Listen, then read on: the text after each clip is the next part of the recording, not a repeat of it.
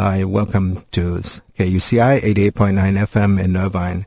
The opinions expressed on this show are not necessarily those of the Regents of the University of California, nor the management of KUCI. This is Dan Zhang with Subversity. Coming up, a discussion of this past tumultuous week at UC Irvine and other UC campuses.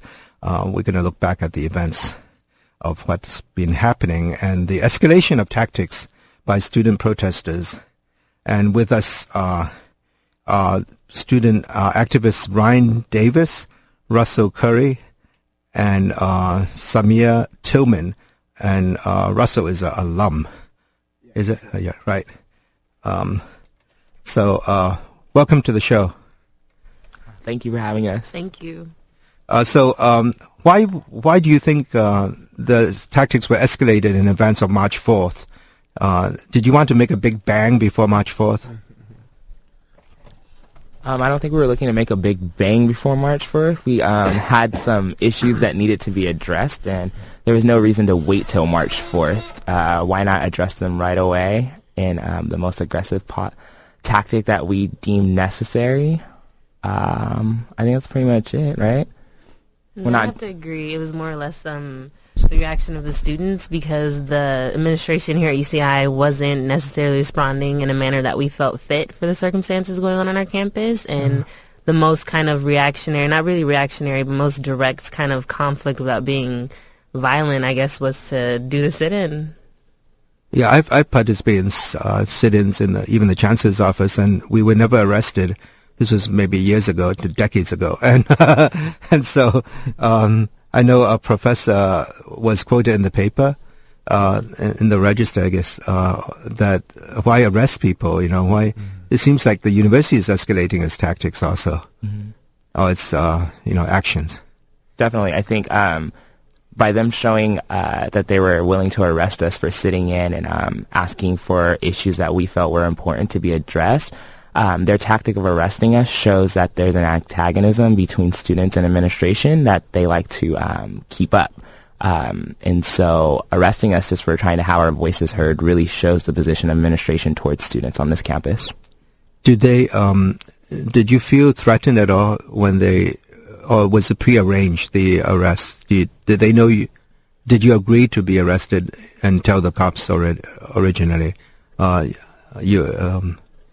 Ryan, you were arrested.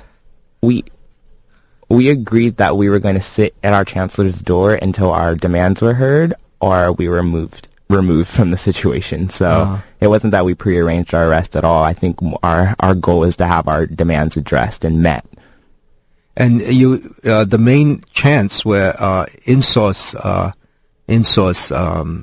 ABM workers. And the university claims that it was ready to insource, but the union was saying that not to do it yet. What's happening there? Well, it's these ridiculous background checks that the university is trying to impose on the workers. And so the fact that the university has taken a position where they will insource the workers by going through these background checks, which are unnecessary, to the worker conditions, and the fact that some of these workers have been working on the campus for more than 20 years, to ask them to go through a background check is what we deem is a racist tactic to exploit these workers. And so it's that the union does not want the workers to go through these racist tactics. Did the other time that the groundskeepers were insourced, they didn't go through any extra checks?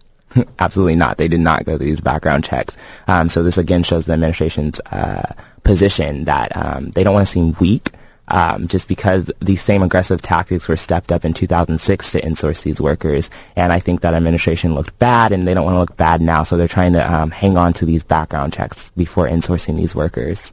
But I guess the argument is that they do checks on everybody that work there usually. I mean, how do you respond to that? Yeah. Well, the fact that these workers already work on our campus and that they have to go through these background checks is a little ridiculous. So, I mean, it just doesn't make sense. The background checks don't make sense. That they're allowed to work on our campus as long as they're being exploited by ABM, but the moment that we want these workers to not be exploited, that they have to go through these background checks is a little ridiculous. Does ABM do have contracts with other universities? I'm not sure. And I think this is the last campus, right? Yes, this is the last campus with a sizable amount of outsourced workers. How about the one-source workers? They clean, the janitors in the library, for instance. Some of them were active in the protests before, but I didn't see them this time. What are they being insourced eventually? Or? I'm actually not qualified to answer that question. I'm sorry. Okay. Yeah, I wish I was as well, but I'm not. I was inside taking pictures, but so I didn't know about, and then I went back to my office afterwards, after the arrest, and I didn't know about all the action outside. How did that develop? The action outside was pretty much planned to just bring attention to the fact that there were students and workers sitting in on the chancellor's floor. Sort of just an escalation of tactics outside of we had a chant and a march going on in front of the administration building, and we were handing out leaflets to students with and other passersby with the demands on them.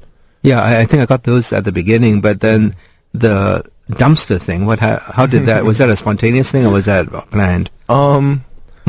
The dumpster situation was definitely more of a spontaneous action, because we were getting reports that the students and workers were being arrested upstairs, and what we wanted to do was not have we wanted to not have them slipped out of a back door where we couldn't see them, and where passersby couldn't see what was going on. So basically what we did was we barricaded all the possible exits and then left one open so that we could sort of see where everybody was going to be let out, so we could bring the attention to the fact that they had been arrested. Those are pretty heavy, those dumpsters. How did they have wheels or what? Yeah, they're on wheels, and people just sort of people who remain unnamed just sort of push them into place in front of the doors. The power of student strength. Exactly. So they're in front of the outside, right? Then yeah. You didn't go inside to put one inside. Yeah, no, they were all pushed outside the doors. And then at that point, how did the police react? The police didn't want them there. Clearly, a few were trying to make it outside, and they eventually removed a few of our barricades, dumpsters, tables, whatever it was that we had there. Was this around 12:30 or? You know what? I'm not sure exactly the time. I think the dumpsters went into place around 11:30, 12ish. The first arrest was made at 11:26, so okay. I'd imagine that. Yeah, so about 11:30. Oh wow. Yeah, I think the front door was still open, but when I got out of the administration building, the front door on the second floor, and so I walked out of that, and I didn't see any action up in front. Yeah, because we had blocked off that front door, and then we actually had believed we were planning on holding a rally at the flagpoles. We thought that we would be able to speak there because there was a PA system set up. It wasn't for us, but I didn't know. I was unaware of that. I thought it was for us until we were told otherwise. But so we were going. The plan was to bring everybody to the PA system, and then the first floor entrance on the side facing the flagpoles was where we expected everybody to come out, because we had barricaded everything else, and we saw a heavy police presence right there. So basically we wanted everybody to come to the flagpole so we could speak about what was happening and bring a lot of attention. In terms of the citations, they're for court appearance in April 20th? Yeah, April 20th. And 21st, sorry. 21st. And what does what is the charge? The charge in the citation is it's a misdemeanor for a failure to disperse, which is like some California Code 409, I think it says on our piece of paper, but I don't know the exact code. Are you worried about that? Not too worried about it necessarily. I think more so our greatest concern would just be the day of our court dates is just to see what kind of police activity would be happening outside. So I guess it would just be more support from students and others at the courthouse on that date. Yeah, definitely. And the courthouse is where? It's the courthouse on Jamboree. Oh, Harbor Justice. Harbor Justice. Yeah, it's actually in Newport Beach, I think. We're actually next to Newport Beach. So, wow. And what time is the hearing? Do you know? 8:15 a.m. Oh my gosh! Wow. So all 17 have the same time and date. Same time and date. Yes. Oh wow. Do you expect the charges to be dropped? We certainly hope so. Exactly. We hope that they would be dropped. I know with the other arrests earlier last year of John Bruning, that was dropped, or that was never. I mean, I don't know if it's really dropped, but the date he showed up, there was nothing there going on. Yeah, that definitely was the case, and so we could only hope that would be the case for us. But I mean, I think as Samia said, that if that's not the case, then we do have student and worker support at the courthouse, and it would behoove, it would greatly behoove the city of Newport Beach to not have strong student and worker solidarity at the courthouse. What do you mean? You'll show up in force. There'll be people there. Yeah, we'll show up in force. That's where people go for traffic tickets. You know? Yeah. I know classes at night, or for instance, you have traffic school there, but this is in the morning. Do you feel that you gave out a list of demands? There are like 12 demands. 12 demands for administration and 3 demands for the UC Regents. Oh, I think 9 for administration, right? And no, 12 for UCI administration and 3 for the UC Regents. And which one is the most important, or do you want to rank order them or not? They're all equally important. We sat in for every single one of them.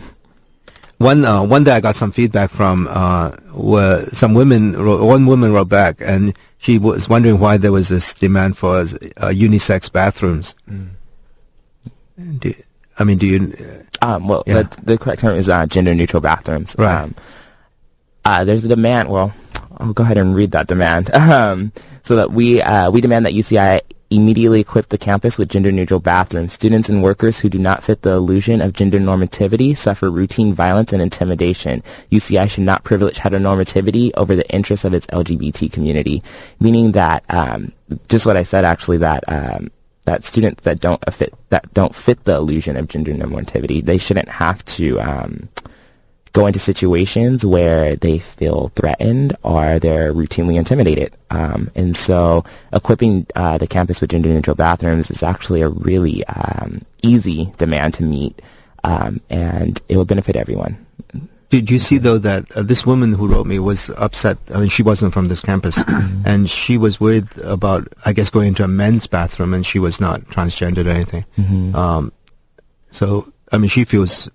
Well, I mean, there's two situations. I guess there's 2 situations for these bathrooms. Either, to give a specific example on our campus, the bathrooms at Starbucks. There's 2 bathrooms in Starbucks. Each of them are single-stalled bathrooms. Oh, I see. Yeah. But one is male and one is female. Just a simple switch of the signs to just say bathroom would meet our demand there. In other situations, we do realize that people have religious preferences of not going into bathrooms with that are 2-gender bathrooms, and so that is a situation that is a little bit more aggressive of administration to build a 3rd bathroom actually, and make them all gender neutral, but to have an option for people that don't fit gender normativity. In the news this week was this airline, I think Air Nippon, was going to have only have bathrooms that are labeled only for women on a plane. Wow, that's interesting. Unless there's a demand, I suppose it's emergency or some big crush of people, I suppose. Mm-hmm. Maybe it's because women have to wait longer, maybe, in bathrooms. Outside, there's always more of a line. Is that? I don't know. I don't know. I mean, I know in department stores, malls, that's true, right? There's always a line, it seems like. I couldn't speak to that logic, because still, to me, that doesn't really translate to making sense necessarily. Right. Yeah. And those are just single bathrooms, right? Those are single ones. Yeah. In the plane, of course. Yeah. But the campus of Berkeley has equipped many of their dorms with gender-neutral bathrooms, as well as Santa Cruz. So we're waiting for UCI to come around into the 21st century here. Yeah, in the library, there's a staff area that only has women's bathroom, because in the old days, the clerical staff were mostly women, I guess, and so they only had bathrooms for women. in the back staff area, so they've never changed that. It's another flaw in the UCI's administration part, I guess. So, and then the The AB 540, that's a big issue this week especially, and this month, I suppose.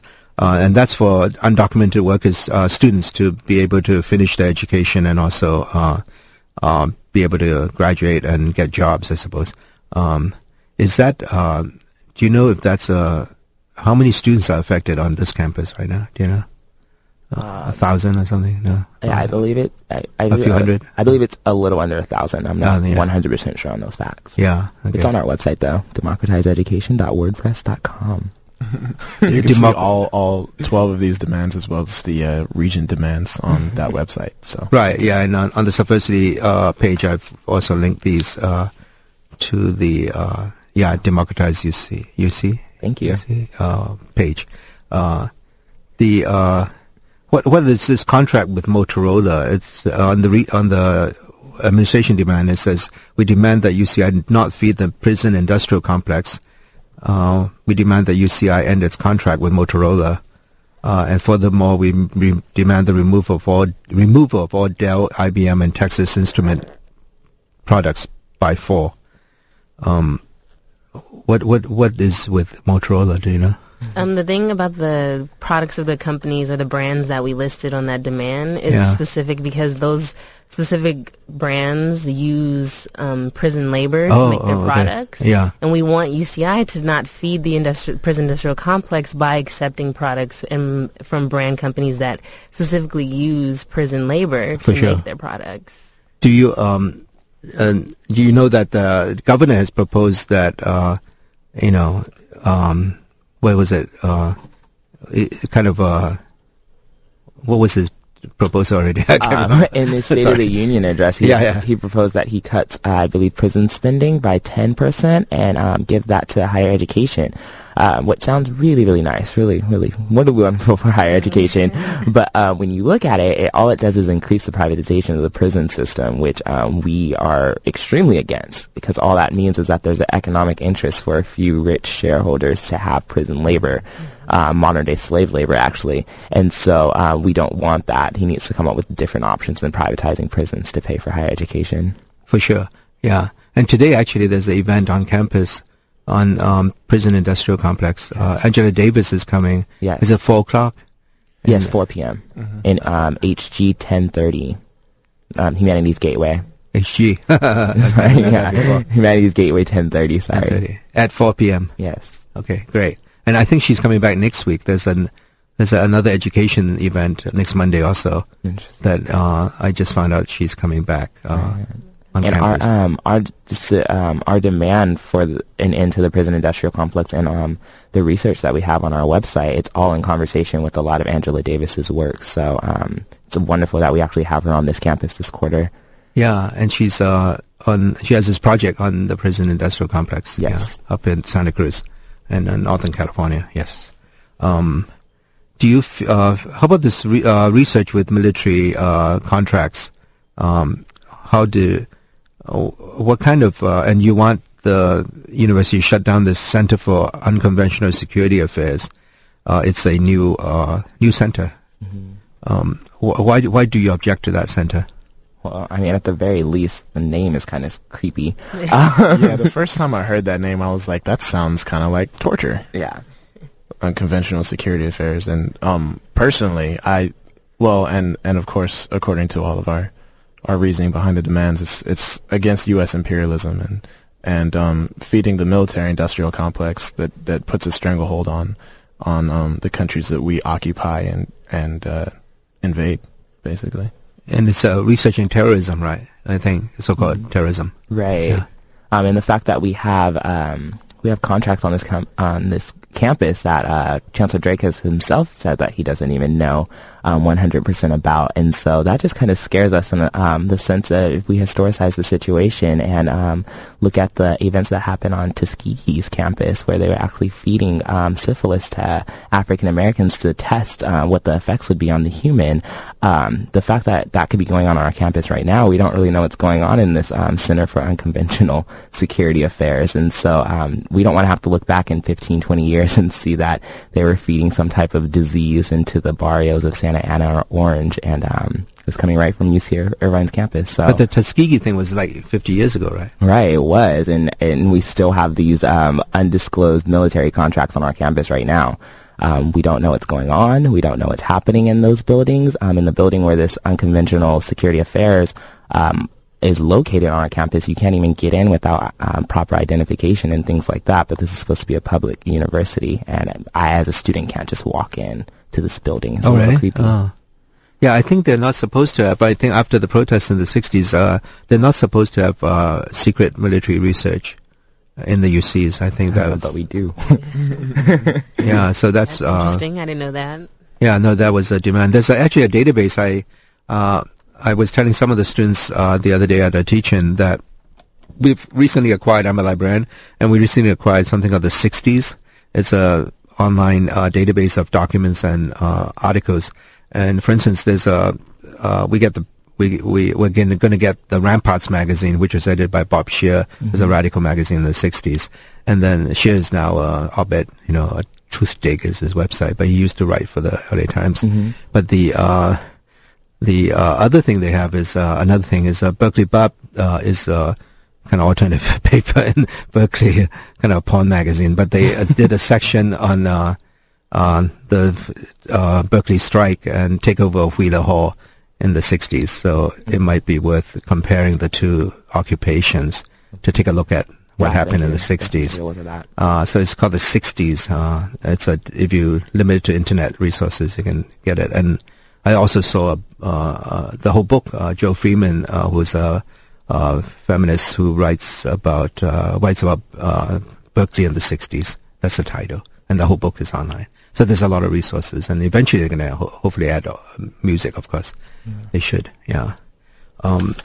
So there's actually a lot of resources here to look back on. And one thing about activism, it seems to me, are you guys archiving all your stuff, or I know you just put it on YouTube, but is somebody a historian who's trying to document all this stuff or keep track of all this stuff? Because, there have been sit-ins at UCI before, and there have been protests, and, and there's no memory, of it sometimes, because unless you go back and look up, research the articles in the paper, and even that could be distorted, as you know from looking at the papers, currently. They only report certain way in a certain way and cover certain things, and so it would be sad if 30 years later your contemporaries then, at the time, look up and find just the PR stuff from the university. Well, based on my knowledge, we do have different students taking part in recording our activities. Yeah, whether it's from other various things that we've done on campus and taking photographs of those incidents, or just reporting accurate information on the sit-in and not letting the image of what we're doing be diluted by others who don't necessarily agree with our tactics, or people who don't necessarily even agree with what's going on the UC campuses. What's the best website for some of the statements, I guess, that have been coming from the protesters? Occupy, CA, or whatever? As participants directly in the sit-in, we haven't actually made any official statements yet. I think the biggest problem with student activism, I would say on this campus, but I would say just in general for the time period that we're living in, is that the student activists were pulled in so many different directions because of the apolitical nature of our generation. And so the fact that we have to do activism on top of political education, on top of historicizing our own activism, it's a lot to take on. So as far as making any official statements about the sit-in that we were just involved in, we haven't done that yet. We plan to. But just looking on our site at the various essays that we've written and things like that, I think that speaks to a lot of our interests and a lot of where we stand right now within the current movement. Is there an ethnic split between the activists? Because it seems that you're all black, and and Black Power. And some of the other groups seem to be more white. The activist groups, for instance, the occupation people in other actions. Is that a consequence of something, or what? How do you see philosophically, what is the tension? And I guess, I mean, I wouldn't address it directly as some type of tension between the two groups and the movements in and of themselves. I think the main idea behind one group who is just specifically occupying and another that's more ethnically oriented, the ethnic groups, or specifically black groups, would definitely have to say that our issues in other movements are not addressed directly, simply because those white students cannot speak true to the black experience, nor can they talk about black issues correctly. And then during protest or disagreements or trying to formulate a movement, black issues tend to be ignored by those other groups simply because they do not have the understanding of what happens to a disadvantaged racial group, period. So I wouldn't say that it's a direct tension, but it is a huge lack of understanding and at times can be perceived as a little bit disrespectful for the ethnic groups. But in this particular action, the sit-in, is this is new? Is this new? The more blacks joining in with the Workers' Student Alliance? I mean, I can't speak to the entire history of UCI, but I would say that this is something novel for the time period that we've been on this campus, a sizable amount of black students sitting in with workers. And I just think that, like, with the group that sat in, we really approached coalition as in equally addressing the issues of everyone inside of the coalition, which is why we have such a long list, which is why it's so broad. But we equally wanted to address every single issue that everyone in the coalition felt was important equally.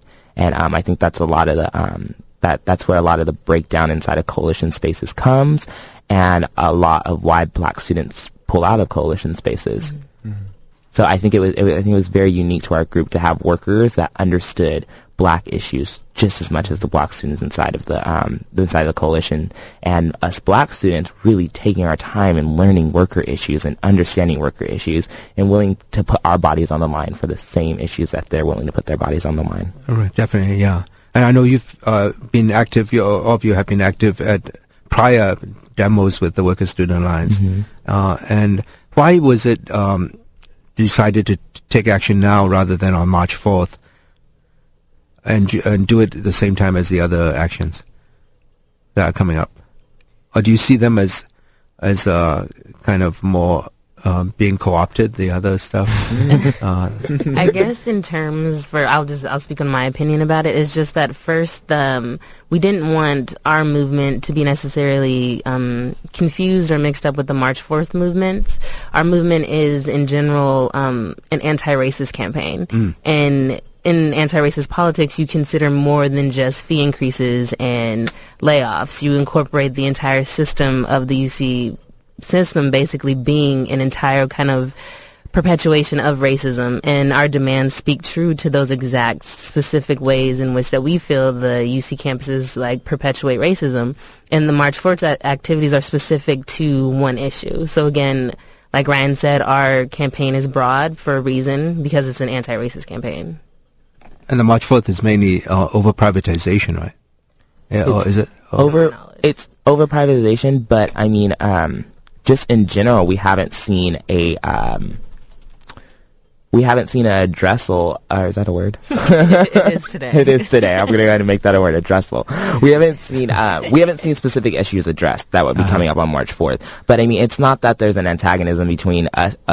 Our protests that happen on February 24th versus what's going to happen on March 4th. It's rather that, why wait? Like, we don't need to wait for the media cameras to be all over us to make a statement. We're not into TV revolutions. We're actually in the long-term, hardworking revolutionary struggle. Not to say that we're revolutionary or anything like that, but I mean, there just seems to be a lack of, long-term organization within the student movement. Everyone's looking for the cameras. Everyone's looking for the quick, flashy thing that they can do, but no one really wants to get behind actually trying to change the system. That's going to take some long-term effort. So you're in it for the long haul? Absolutely. Definitely. And especially you, Russell. Yeah. You're not a student anymore. Why get involved? Because, I mean, well, being a former student of color and a person of color, these issues definitely affect me. I was actually supposed to work at UCI this past year, but due to budget cuts, I was unable to. The position just wasn't available anymore, and you know, I mean, aside from just the personal level, it's just, you know, I'm still in Irvine. This is, you know, you think globally but work locally. I definitely want. I always have strived for change as long as I've been conscious about the issues around me, and I feel like, you know, living 2 miles away from campus, it's the least I could do is help out with a lot of these struggles. What do your families think about what you're doing? Since just because I'm still on the mic, I mean, my father's definitely super supportive of everything I do. He might disagree with me, but he's never going to say, "Oh, you shouldn't do this," or, you know, we talk about why things are going on. So okay. I don't know about these two though. I guess for me, it's kind of a weird and yet like mixed notion from my parents. It's just that I come from two parents who both have their own type of past dealing with either civil rights or the Black Power movement, and so they have their own perception of protest and civil disobedience. And I guess because now they're parents, they're a little bit more hesitant to put their child in the same type of position that they were and expose them to the same type of danger. So they don't necessarily want me to take parts in a lot of activities, but they're not going to hinder me in any regards. So their support is still there. Cool. And are you? I think my parents just want the best for me, no matter what. And so the best for me in my current situation would be for me to graduate from college. And so they just want to make sure that happens. But they understand that when I do things like this, I'm thinking outside of myself, thinking outside of the individual. And I think they respect that very much. And so they're very supportive. There's all this racist stuff going on around other campuses also, especially San Diego. There was a noose put in the library, hung there, and there was this so-called Compton cookout. And what do you think about the university's response overall? I just want to make sure we don't forget about our own racist stuff that's happening on this campus. In addition to the noose and the Compton cookout, this anti-black article that was in our university is just another symptom of the larger racist system. It was anti-affirmative action also. Anti-affirmative action, yes. But I guess also on our campus that we mustn't forget is just there are constant individual acts of racism that a lot of black students are experiencing, whether it's them coming out of their dorm room and having pictures of people hanging on their doors, or having the N-word scribbled on their dorm doors. What do you mean pictures hanging? Pictures of just like old, like 1940s lynching pictures showing different black bodies hanging from various trees or being burned. So they're highly inappropriate pictures in subjecting these black students to extreme violence. I mean, and the Compton cookout and the noose, they're not really new incidents. They're just definitely symptoms of the larger system. So we really want to put that in context, that what we sat in for on the 24th, an anti-racist campaign against the entire institution. I mean, it's just, with the Compton cookout and the noose, it's all the more evident that this is why we sat in, because it really is challenging the institution and the structures that would allow for a noose to be hanged, or allow students to think that having a Compton cookout is an acceptable form of celebrating Black History Month, or denigrating Black student unions and MECHA and the Asian Pacific Islander groups as self-segregating groups that all they want to do is cry eternal victimhood. So definitely symptoms inside of a larger issue. Well, thank you very much. I'm sorry we're running out of time. I have to take another call for another part of the program. So I appreciate your coming, all of you, Ryan, Russell, and Samia. Thank you. I hope I can talk with you in future. So thank you very much. Thank you. Great.